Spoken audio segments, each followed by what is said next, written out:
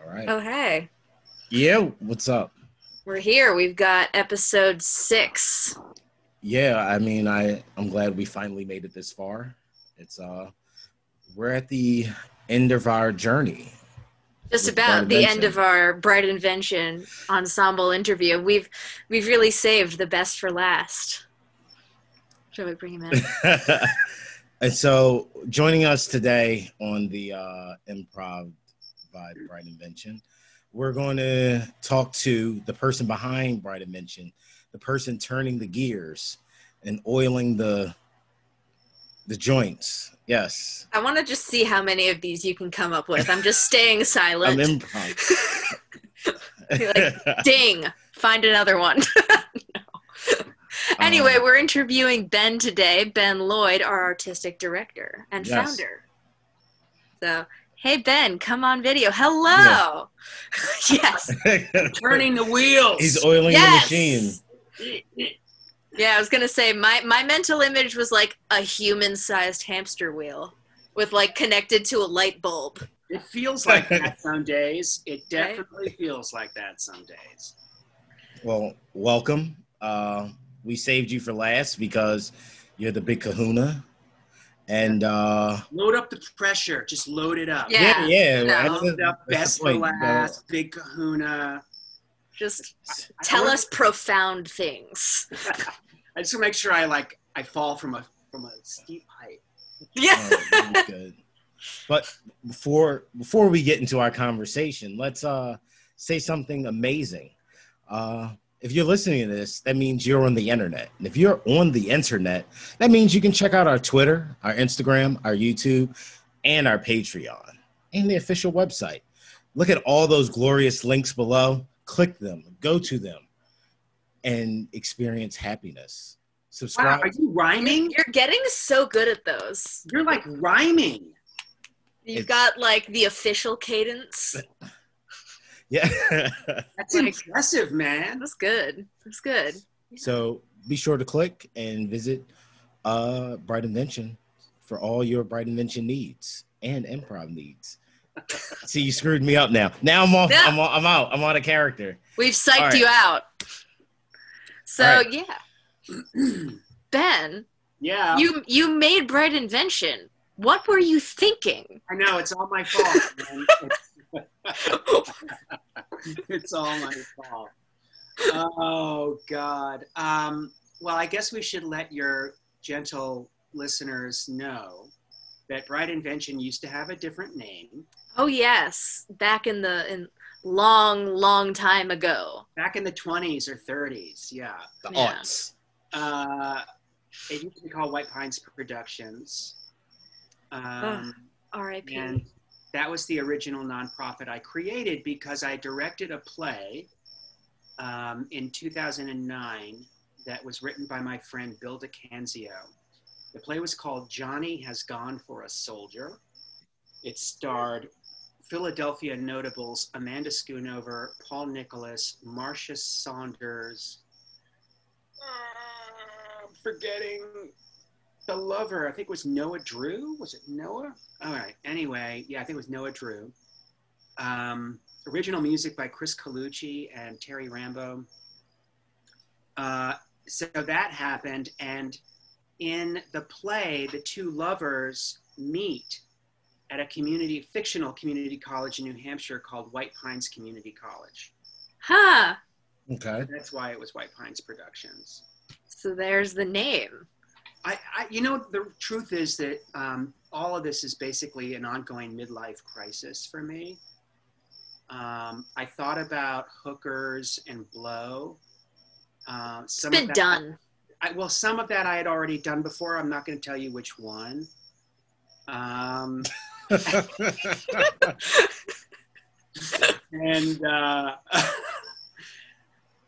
it turns out actually starting your own nonprofit is just as dangerous and hair-raising as hookers and blow. So I was going to say, it takes over your life the same way. It does, and you can't stop thinking about it. People people who talk about improv all the time, they're like, God, you guys are like a cult or something. You're really like you're like pushing improv, and people are like, yeah, you want to do some right now? You want to play a game? You're just jealous. Yeah. You want to know the secret handshake. Exactly. The truth is I was tired of being a scripted actor, which is what all of my training is in. And I was just burnt out. I had a pretty good thing going in Philadelphia for a while, but it suddenly became clear to me that it was unsustainable economically, and I began to feel exploited. Yeah. I began to feel like sometimes I was like, the only reason I'm doing this is the health insurance, which is such a horrible thing to say about, an activity that you spent your life studying for. And anyway, it was sort of like a now or never thing. Like, I've been walking around with like all these big ideas about there's got to be a different way to do this. There's got to be a different way to do this. And then when I say do this, I mean, create a sustainable life for yourself as a performing artist. Yeah, and I will say one of the things I'm most grateful for is being a part of White Pines and Bright Adventure has been the opportunities not just to perform as an improviser, but teaching opportunities and opportunities to kind of dip my fingers into things I never thought I'd be involved in, like corporate training, being able to get involved, teaching people with special needs. And it's been such a great learning and professional development opportunity, as well as the most consistent creative outlet of my adult life. It makes me really happy to hear you say that, Shay. I like to think of Bright Invention as a kind of professional development playground for amazing young artists. The thing that I noticed, and I'm sure you've noticed this too, is that we all have these different skills. You're an amazing drawer. You're amazing in graphic design. Oh, yeah. And now I make stuff for us. And you make stuff for us. Eric is a producer and musician, and this podcast was his initiative, which is so amazing.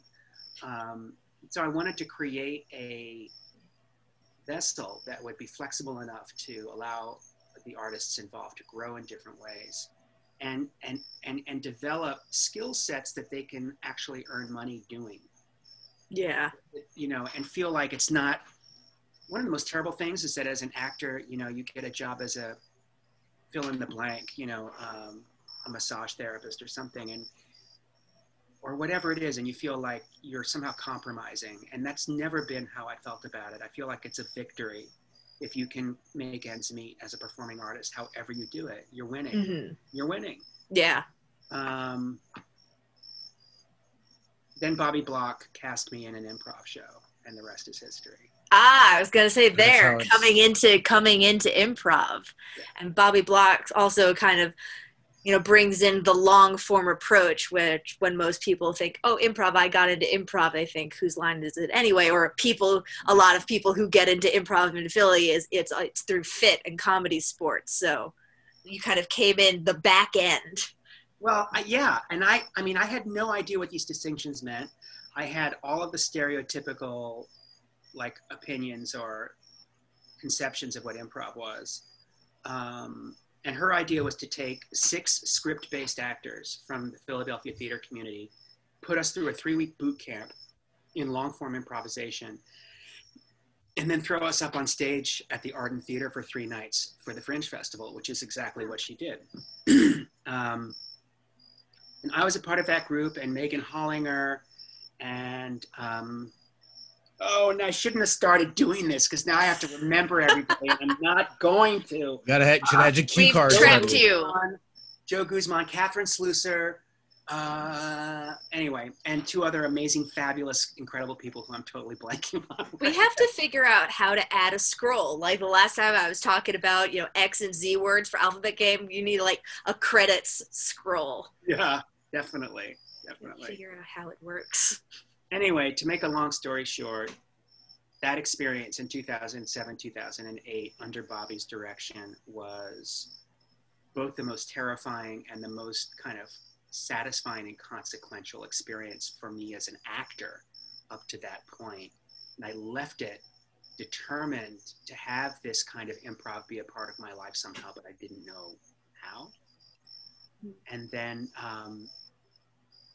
fast forward to 2013, and I was at a point where I was ready to actually create an improv group, but I knew that I didn't have the skills to be the director or the coach. So I hired one of Bobby's main actors from Tongue and Groove, Jennifer McMillan, to come and be our artistic director and our coach. And so the first 3 years of the Bright Invention Ensemble, I was an actor in a company that Jennifer ran. I guess it was really 2.5 years. Right. Did you guys ever work with Jen? I can't remember. No, I think I came on like shortly after she was gone. I came in 2016. Okay. Yeah. Yeah. Never met her. She was amazing. She was amazing. And she actually created 3 original forms. If we ever get back to,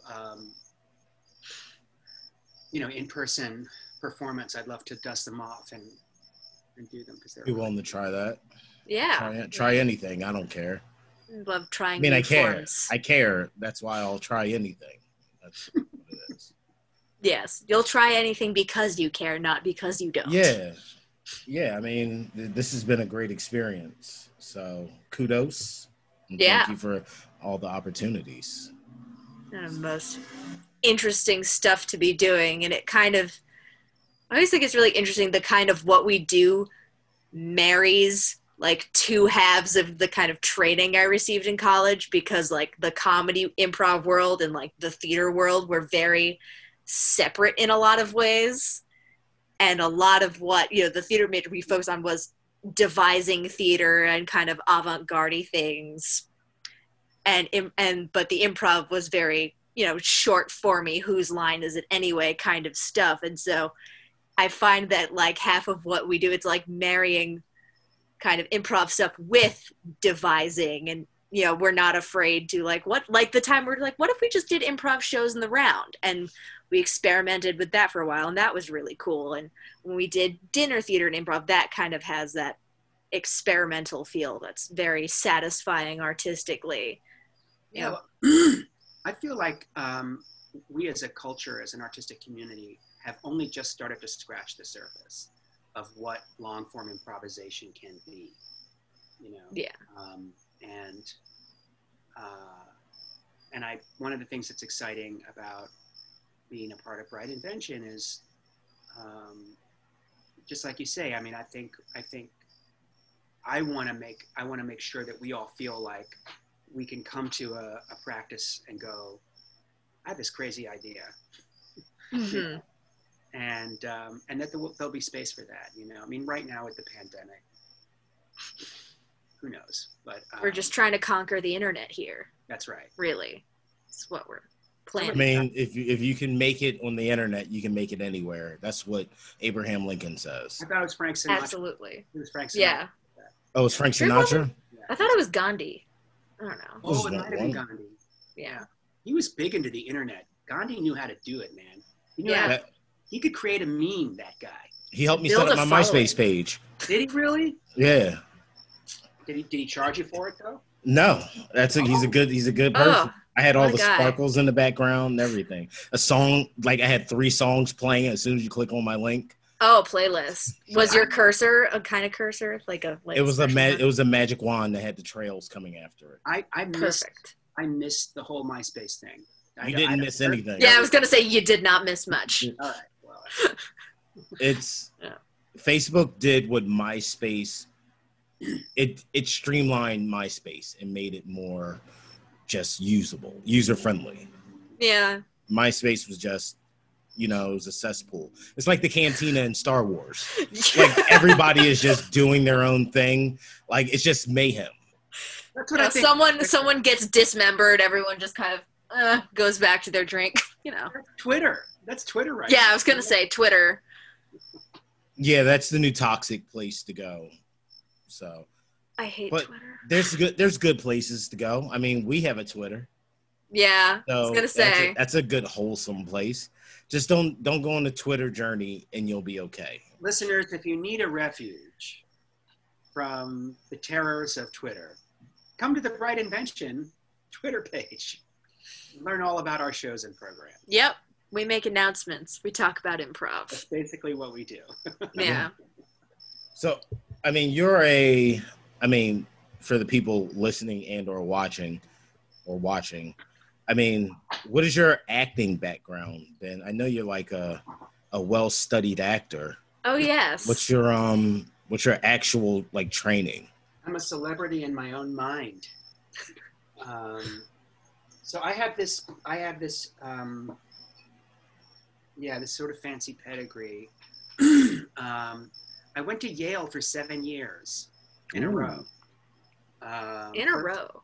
In a row. First as an undergraduate and a theater studies major. And then because we were all panicking, like, now what do we do with this ridiculous degree? And I'm sorry, I don't mean to denigrate it. It's actually a wonderful degree. But so we all auditioned for drama schools because we just, we meaning like my actor friends, undergraduate. And I barely knew what a drama school was, really, but I knew that Yale had one. And I knew that Meryl Streep went there, I guess. I think I knew that. Oh, yeah. Ooh. I was going to say, that's the official kind of stamp of approval. Yeah. The Streep, wherever she is. Yeah. Good. Everyone's like, oh, of course. And then the gossip went around that, A, the drama school never picks a person right out of college. They want older actors in their program. And B, they never pick like students from Yale College because they don't want it to appear that that it's like a feeder program for the drama school. So I went into my audition for the Yale Drama School completely convinced I didn't have a prayer. And I remember I fucked up my first piece. I did well with my first piece, which was a comic piece from The Tooth of Crime by Sam Shepard. And lo and behold, they were laughing behind the table. So instantly my heart started going, bum, bum, bum, bum, bum, bum, bum. I was like, I think I just nailed that. Oh, no. Right? So I started my classical piece, which was from Hamlet, and I instantly fucked up the first 5 lines. And this is the moment where I think I actually saved, this might be the moment where I got into the drama school. I actually had the presence of mind to stop. And to say, I'm sorry, can I start again? And they all went, yeah, go ahead, start again. So that's that great sort of, I think when you study auditioning and you hear people say, they actually really want you to do well. Yeah. That's true, Look, I was somehow one of the 16 things they were looking for that year. And they took me. So only 16 people get in? That's correct. No. Wow. 10 men and 6 women, and usually the ratio was 2 of those 10 men need to be people of color, and 1 of those 6 women needs to be a person of color. I like how how did they somehow calculate that? And they're like, that seems okay. This math makes sense. Like, who decides that? I don't know. I didn't even know that was really a hard and fast rule, or that's just sort of like what we figured out by looking at each class. Like, each class has 3 black people and 10 women. I don't know. That's interesting. Yeah. And saying that, like, you being the undergrad Yale that gets into the drama school, sometimes they have to have the exception that proves the rule. Maybe. So they can go, see, we do it sometimes. That's when you start thinking about auditions. Yeah. Like in the past, you can go down such a rabbit hole. But I was the baby in my class. I was, the youngest person in my class. So. I was going to say, we need somebody to play all the young roles. That's right. Yeah, I mean, if you're putting on a play or something, wouldn't you need a young person at some point? Yeah, I mean, that's part of what they're doing. All of these conservatory programs, they're looking at who's graduating. In fact, we used to do this. We'd sit around the bar, the graduate student bar, and figure out who in the class that just graduated did we replace. And we we'd need like the older actors around who actually knew who had just graduated. Okay. And they literally told me, this guy, he's like, you're the new, and I forget his name now, but you're the new him. So they're That's like so real. They're putting together this like company of whatever it is. What's 16 times 3? Can't do the math. 40 something. Art people. I was gonna say, I was like reaching for my phone calculator. So I had a good audition, but I was also what they were looking for that year. So, you know. Yeah. And that's just kind of the truth of all auditions. Very true. Very true. I have no acting background.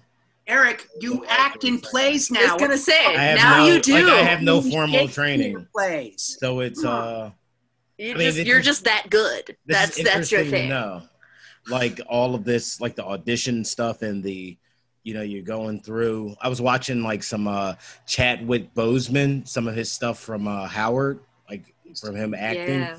And he had like, I didn't know it was like this acting was like this intense, and apparently it's super competitive, like cutthroat competitive. Yeah, there was some post. I always talk about, so I saw this post the other day because this is all I do in quarantine now. But someone was saying something like, why don't they make, design conservatory theater programs for the industry we want to see and not make every class the Hunger Games for theater kids. And that's so real. So, in retrospect, in many ways, the Yale Drama School did this amazing job of like training me up as a conservatory actor. I can break down Shakespearean text. I know what the phonetic alphabet looks like, but they did nothing to prepare me for what the actual real life of being an actor is. Yeah. I feel that a lot. Yeah. In a lot of ways as well, though I didn't have a conservatory thing. I had a very interesting middle of the road thing that had me end up with a Bachelor of Science, not a Bachelor of Arts or Bachelor of Fine Arts. So, and I'm very proud of this. My parents are filled with deep ambivalence that I literally have a BS degree in theater. BS. It's amazing. That's perfect. Yep. It's probably BS degrees. It's excellent. And also, weirdly enough, I think like my college and the chem majors would graduate with their Bachelor of Arts in chemistry. We're like, we traded. It was fine. It has to do with the number of hours it had to do with the number of hours you spend in the studio. Okay. As opposed to like class, like more of like a sit down in a classroom class. It's like, it's something about like hours and number of credits. I don't know. I don't remember what the exact thing was, but between BA and BFA is and BS. you have to spend a ton of time there to like just get the credits for it. Yeah. Okay. Yeah, but I tell you what you don't have to spend a ton of time to do, to go to brightinvention.org and check out our About Us, our ensemble and tickets, and the creative corporate training. Also, be sure to check out our Instagram, Twitter, YouTube, and our newly established Patreon page. Come on and donate. Check out the links below, and you'll find all your information there. Hey, Eric, tell the listeners what's cool stuff they get when they become members of our Patreon. Oh, heavens to Betsy. You will be swimming in exclusive items. I was just shown a nice Bright Invention water bottle the other day. Actually, when I picked it up, a giant boulder chased me down the street, so I had to put it back. But we have Bright Invention. We also have shirts. There's different levels, light levels, because we're going with the theme of bright. Yep. So I'm actually going to pull up the Patreon right now so I can quote everything. And while Eric's doing that, I just want to point out that our first level on Patreon is just a mere $2 a month. That's less than the minimum charge for iCloud storage from Apple. That's something you can get charged and you just completely forget about it. You forget it's there. It's not even a thing. Hear that right? $2 a month? $2 a month. You can be on our Patreon. You can be a person that we shout out to. That's 8.17563 cents per day. Wow, did you do that in your head just now? Wow, that's amazing. We also will math tutor you if you need it. But for the $2 a month, you get a great shout out during one of our shows. Our next show is September 12th. Coming weekend. Hey. For $5 a month, we have Improv Playgrounds. That's when we invite you to come play with us. The playgrounds are so fun. They're the best. And I don't just say that because I host them frequently, but they're the best. And you get yourself a Bright Invention sticker, too. Slap that on your refrigerator, your F-150, or your dartboard. And for $10, you get exclusive video content. No, not the dart, but like the case. The case around the dartboard. For $10, you get a Bright Invention coffee mug, because we all know you don't have to use it for coffee. You can use it for tea if you want, or you can use it for water. And you get to inspire long-form shows with deep gets. That we'll send out a question, and you can give an honest response to it, and then we'll use that information to kind of generate content in the show. Yes, and it will end up on a slideshow at the beginning of the show as well. Yes, so check out patreon.com/brightinvention and subscribe today. So Eric, when you mentioned the date of our next show, I couldn't help but notice, hey, Ben, that's the day after our birthday. Wait, Shay, you and I are birthday buddies, aren't we? We are, and we have such a fucked up birthday. It's wonderful. We do. Why? What happened? What happened? I was like, how far do we want? Oh, there was a little dust up. A little dust up. Well, I don't know, like a fraction of a coronavirus. Okay. Yeah. And then 9/11 babies, that's us. Yes. Anyway. So how do you deal with that, knowing that you just, I mean, even if you don't want to be showered with praise on your birthday, just knowing that people aren't as concerned with your birthday as they would be with what happened in 2001. So as a child at that time, there were like several years where I had to like not have my birthday party too near my birthday, because people would just be like, I don't feel right celebrating then. And every time we'd be like, oh my God, did you lose someone? What happened? No, I'm just sad for America. Oh. Yeah, I had people tell me I should just change my birthday. And my standard response was, no, because then the terrorists win. You don't negotiate with terrorists. Yeah. No, you don't change your birthday. Yeah, I was gonna say, do you remember the day, like, were you awkwardly caught kind of in the middle of a celebration? Or, I mean, I have a weird story, because weird things happen to kids. My story is that my wife and eldest son were, it's a little weird, they were actually in New York City. Huh. They had been visiting her sister, my ex-sister-in-law, and lucky for me, because it was my birthday, they got an early start driving back. Huh. So when the horrible shit started happening, they were already, I think they were through the tunnel at that point. Oh, thank goodness. But I got a phone call from somebody at People's Light, where we were both working a bunch then, saying, is Susan in New York right now? And I was like, she's on her way back. And she said, and this woman said, you should probably turn on the TV set. So I sat there and watched it happen as they were driving home. And then right after they came home, I think the second tower came down right after they came home. So. Wow. Yeah, so my dad was actually, he was supposed to be working in New York that day, because during that period of time, he would usually spend a lot of the week in New York City for work and then come back, but he came back early for my birthday, and so happened to not be in New York that day. But my story is messed up funny things from a child perspective. Because it's funny like Jojo Rabbit is funny sometimes, because I was in 3rd grade and it was my 9th birthday, teachers clearly just did not know what to tell little kids, and the school kind of had a policy like, okay, we let the families tell the kids, we don't say anything. So That's this was reasonable. my 9th birthday, and this was the first year I had baked my own cupcakes to bring to school for snack time for my birthday snack. I was really proud of myself because they were super cool. They were cupcakes in ice cream cones, and then the icing made them look like ice cream cones. I was really so proud of myself. And so, pass out the snacks. Snack time is like 9 a, like around the when it's having 9 a.m. ish. And about like shortly thereafter, kids start being taken home. They just kind of, but it's like, nobody's explaining anything to the children. So from my perspective, a little while after I feed everybody I know the beautiful cupcakes that I have made myself, people start to disappear one by one.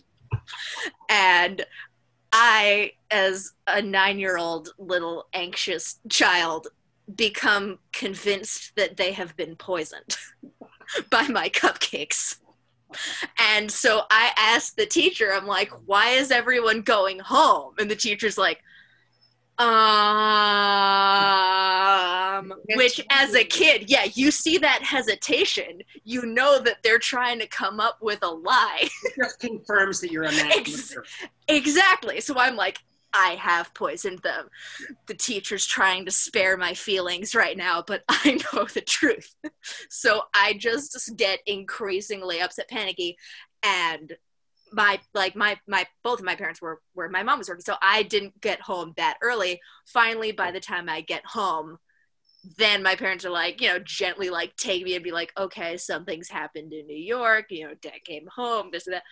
But my immediate 9-year-old kids are kind of sociopathic reaction was, oh, thank goodness I haven't poisoned anyone.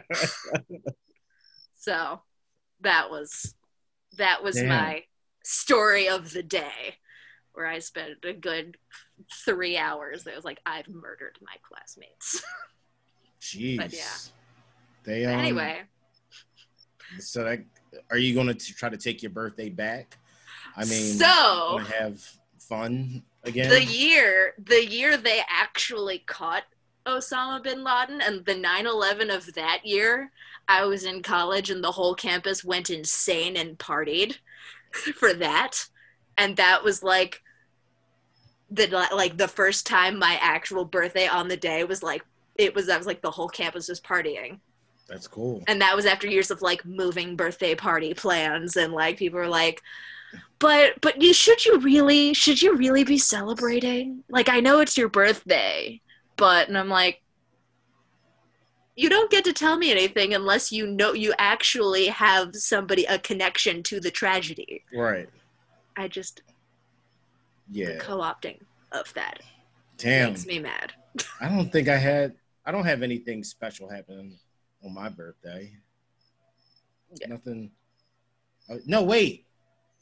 The Nazi march when they ran over the lady and killed the lady, Heather or something. Oh my God. That was on my birthday. I'm not trying to I was going to say that's still like, oh. But we're birthdays of tragedy. Yep. We're wounded people. Yeah. Deeply wounded. No. Jesus. No, it's an actual thing. But anyway, Ben, that's the story I told that time I substituted your improv class. And we needed a deep get, like a long story prompt for an Armando. And that produced one of the best Armandos I've ever seen. Francine is the serial killer. Yes. Yeah. Who now I can tell you, because spoilers, who would poison people with cupcakes. What's an Armando for people that are just listening? An Armando is a long form that was designed by a man, I believe his name is Armando Diaz. And I believe he taught at IO West. Doesn't matter. The idea is that a person, like a guest, tells a first-person story that's true about their lives. And out of that story, the ensemble then creates a series of scenes that's inspired by aspects of that story. And I saw Upright Citizens Brigade do this with a special guest. And it was really fast. Yeah. It was really fast, a lot of tap outs. So that just came into my head of what an Armando is, and that's what I taught you guys. because I had just seen that on stage. So our Armando tilts towards short form, but it does have that that actual story from a person's life. Yeah, and it does have the long form sense where all of the scenes take place in the same kind of world and continuity. So even if it's a bunch of short scenes, it does usually end up developing a larger, if not so much a larger storyline, a larger context. I think a great Armando is like a great piece of abstract art, where it's not like a Herald or The Sun and Its Planets has this narrative arc, which is awesome and fun and really hard to do well. But a great Armando is like, it's like these little sort of pieces, and you know they're all connected somehow. And then when you sort of make those connections, you laugh and it's delightful, but they're not necessarily linear. They're not necessarily. I was going to say a good Armando is like Love Actually. I was going to say Pulp Fiction. Well, everything's happening here. Kind of, yeah. You kind of got to put everything together yourself. Okay. Yeah. Kind of a bunch of stuff is happening at once, and some of it is connected, but most of it isn't, but everyone's in the same universe. Okay. Mm-hmm. So, Ben, when you're not improvising, what else are you into? What else do you do to get your motor running? Deep in prayer. Deep in prayer? Yes. Okay. I live a very ascetic life. Okay. Well. A lot of fasting and... What is that thing you do when you whip yourself? I was going to say, Ben, you can't just call yourself a monk because you're bald. You know, the interesting thing, or the truth is that I'm so lucky, so let me just put that out there. I am so lucky that I get to wake up in the morning and do something that I love to do, that I created, and I do it with a bunch of amazing people like you. That's such a gift in today's day and age. And when you're at the front end of something, especially if it's something that you created, you're never not at work. Never. Like a day off for me is a day where I force myself not to open my laptop. And that's really hard because I have this stupid thing. I was going to say, the iPhone has ruined that. Yeah, it's sort of pointless in some ways, but you know, I have two older children. I have a 21-year-old and a 17-year-old, and so that's a part of what's, you know, a part of my life. And I recently began training for and competing in triathlons.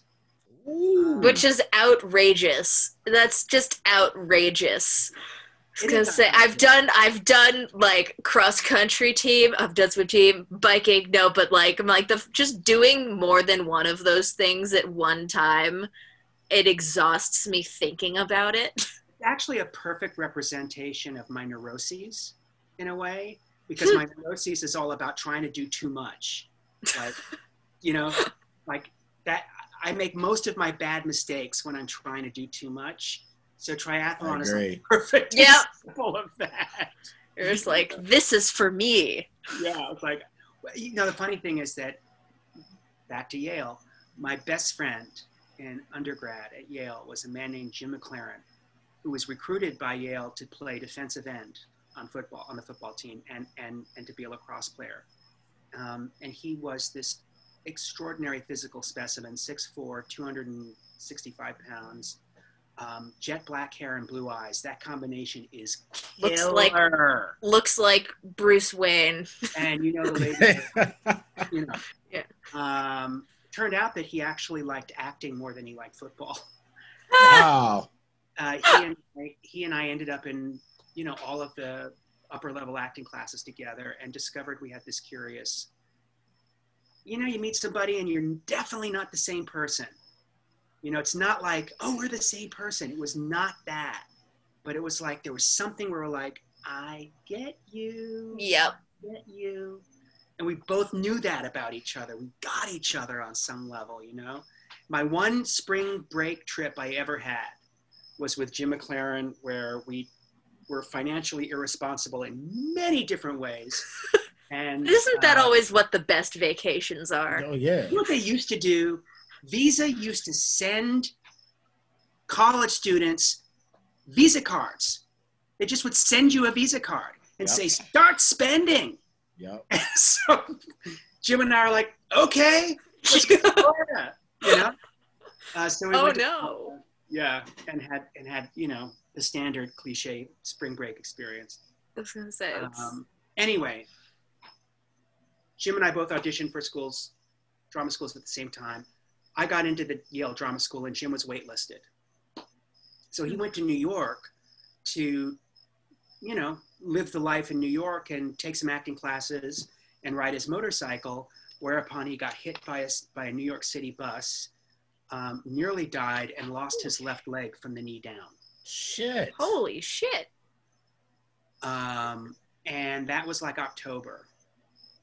By January, he was fitted with a prosthetic and re-auditioned for the drama school with a prosthetic and got in. A tough dude. Yeah. Right there. Yeah. Wow. And so we spent 2 years at the drama school together. And during his time at the drama school, he became fascinated by trying to move around the limits of his own body, basically. And that led him to triathlon. Yeah, I was going to say nothing pushes your limits. I will also say doing like marathon triathlon training while in theater school, my theory, which is when I accidentally stumbled my way finally into a sport I had some kind of aptitude for, which was running. That's great. And I was like, singing lessons trained me for this by accident. Oh yeah, because it's a breathing, right? Yeah. So I feel like all kind of theater training, especially in theater school, where you're like, why are you going to school for deep breathing? But it's like you're just accidentally marathon training. Man, we should all go to school for deep breathing. Yeah. Anyway, Jim discovered that triathlon was more interesting to him than acting. And he became the world record holder for disabled Ironman triathletes. Wow. That's crazy.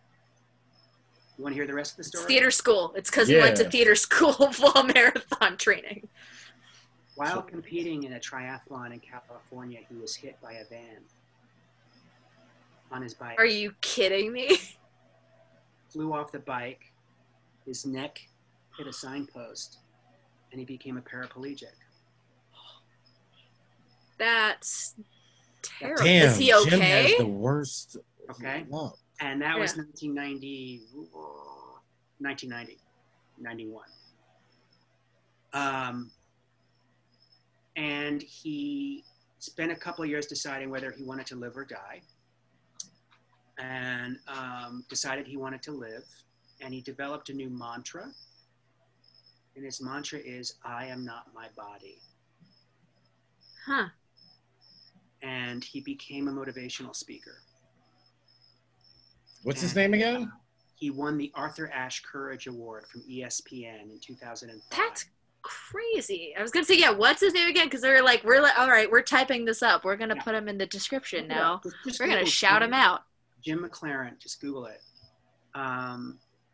He died. He died in 2011, I think. Oh God, I'm so sorry, Ben. Yeah. He ended up actually close to me, outside of Lancaster. Part of what was going on with him is that his body couldn't fight off all the infections anymore. And ultimately that's what got him. So he was bedridden for the last 2 years of his life. It's kind of sad. But I went to visit him outside of Lancaster, and we would hang out, and he would remember passages from David Mamet plays that we did, that we were in scenes that we did in scenes together. He just he was all there. It was amazing. Anyway, I wrote and delivered the eulogy at his memorial service, so you can read more about him at my own private blog, which is called Showman Shaman. All right, we'll make sure we put that in the links below. Jim is inspirational. No matter what happened, he kept pushing and no excuses. Yeah. You lose your leg and then do a triathlon. Yeah. There's no excuse for anyone not to do anything. He is that person that when things are bad, I literally thought about him while I was in my last triathlon. And the reason I started doing triathlons is I mentioned to the guy that was my trainer for a while, I told this story to him and he was like, Ben, this is what your training has been all about, but you never knew it. You're going to start competing in triathlons to honor your friend Jim. Huh. And I was like, I like the way that sounds. But my body says, my legs, wait a minute. Yep. Here I am. So it actually happened. Well, damn, that's brilliant. That is all. Yeah. Awesome. Jeez. No. Jim is inspiration. Yeah. Damn. That's crazy. Well, I'm glad. Thank you for sharing that with us. You know, if you're listening to this, you know, and you feel down and out and you feel like you can't go on, just think about Jim McLaren. Yep. Like, he pushed through, you know. Damn. Yeah. All right. Let's talk about something funny. Come on. I was gonna say. That was a sombering moment. Your show. I was gonna say we can't end on that note. No, we can't. I just brought it down. I was gonna say we're bringing it back. Let's bring back to poop shows and ambient toilet noise. That's how Young and the Restless ends on a Friday to keep you hanging on all weekend, and then you come back Monday and it goes back. So what I want to know is how did poop become the Bright Invention sort of trademark in our shows? Like, how did that happen? Everybody poops. Yep. I was gonna say the most. Everybody can relate, I guess. Did we have a series of rehearsals where it just kept coming up or something? I don't even know. It happens so sporadically, but when the mood hits us, we're just all simultaneously inspired. Yeah.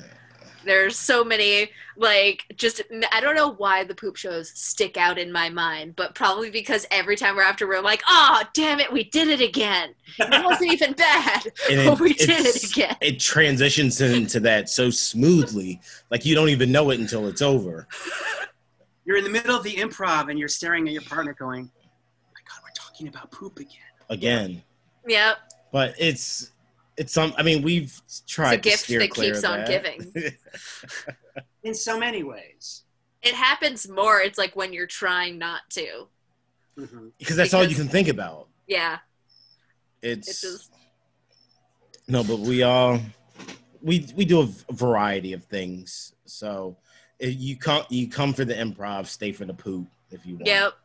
I'm gonna say if we manage to bring If we manage to bring heavier context to it, that in itself is an achievement. Because it can be you can make it serious in like a long form scene or something. If there comes a day that we can add true emotional weight to a poop show, I will be so proud of us. If someone's dying of dysentery. Let's be intentional, man. Let's set a goal for ourselves for the show this coming Saturday. Right? Oh, I was going to say, are we speaking this into existence? By the time this airs, the show will have already happened, so. Will it? Oh, yeah, because we're a day behind, yeah. Yeah, we're a week. Oh, man. That poop joke you made, Shay, was incredible. Right? Like, oh, my God. Oh, why, thank you. No, but what we want to be is like, when she brought up the poop, that's when I started crying. Oh, my God. It was so touching. It was so touching. That's, yeah, I'm going to do that. I'm going to do dramatic poop acting. Dramatic poop improv. I was going to say, our middle of the show is going to be dramatically reading the Amazon reviews for sugar-free, off-brand Haribo gummy bears. Those are good gummy bears. Yep. They're good gummy bears. You can poison your class with that. And they don't want to And they don't want to celebrate your birthday. You can poison a room full of third graders. No, don't do that. Just don't do that. We don't. Yeah. Here at Bright Invention do not promote. Not necessarily represent those of us. Yeah, I was going to say, yeah. We do not promote poisoning third graders. If you do, immediately call poison control. I want to have a flash, again, things that's dreaming of adding things in post, a flashing warning light that says, this is a bit. Right. I feel like we need that for the internet of today. Just kidding. Yeah. Yep. Yeah, you're right, because there is someone who's been laughing all along, and then we do something that hits close to home for them, and then it's suddenly we're making statements. I mean, I don't want anybody to die from dysentery. I shouldn't have to say that. I was gonna say, I'm like, hey, we've been speaking irreverently about 9/11 for the whole time. Yeah, not joking about it. I mean, it's a tragedy. I think we're speaking irreverently about our birthday. About ourselves, yes. About the weird absurdities of that. We can admit that it's a true tragedy that your birthday was taken away from you by terrorists. But you know what? George Bush stuck up for you, and he went to war for you. So that was for you. No, gross. Right. Well, we're nearing the hour-long mark right here. We're doing it. Remember when we're like, these are just going to be quick half-hour things. I don't know what happened. We just went to an hour. No, we're improv people. We've trained ourselves to make hour-long shows. We just keep going. Yes. But Ben, I mean, all your plugs are our plugs. But do you have anything else you want to plug? You said you had a blog. You can plug that. We toss that in the links below. Yeah, my blog is kind of moribund. I mean, I do most of my online writing at the Bright Invention blog, which you can check out at our website, www.brightinvention.org, and then click on the blog link. If you improv blog. Yeah. No, we do 2 shows a month online. The second Saturday is The Sun and Its Planets, and it's long form, and it's deep relationships, and it's funny, but it's also wistful and nostalgic, and it can be all different kinds of feelings. And then on the fourth Saturdays, we do Asteroids, which is just over-the-top fun, audience engagement games. Yeah. Kind of zany delight. Get our yayas out there. Yeah. Shay, do you have anything you need to plug? I think we did plug the fall classes last episode, but those are still coming up. Yeah, they're still coming up in October. Eric, do you have the website in front of you for exact dates? But we've got Improv 1, taught by me and Amy Goldstein. We've got September 29th. September 29th. That's the early bird one because it's Improv 1. Number 1 comes first on the docket. We've got Improv 2. Begins October 3rd. Thank you. Mean Girls. Okay. October 1st. I was going to say Mean Girls Day, Ben. October 1st. Okay, October 1st. And then we have Acting Out with me and Kirsten and Ben. That begins October 4th. Yeah. You guys keep getting me excited for Mean Girls Day. I'm excited for Mean Girls Day. It's going to be so fetch. But speaking of early bird, stop trying to make fetch happen. If you enroll for one of our classes by the 15th of September, you get $50 off tuition. $50. 50 whole bucks. 50 whole American bucks. US dollars. That's a lot. That's a nice chunk of change. It is. That's how much we want you to register early, please. Yes. Sign up for these classes. You'll enjoy them. They're a lot of fun. What are you going to do? Sit in the house and watch Netflix and chill with your Aren't cats? You bored with that? Yeah. Aren't you don't even have to go anywhere. The classes are on Zoom. I'm just attacking people for no reason. Look, sign up for the class. I guarantee you'll enjoy it. Trust me. When I put my stamp of approval on something, it means it's great. I just don't co-sign anything. I don't buy anything unless it has the Eric Walker Jr. stamp on it. Nothing. It's true. Damn right. I look for it. It's like getting FDA approval. You have to have the Eric stamp. Yes. So sign up for the classes. Log on to the website. Check them out.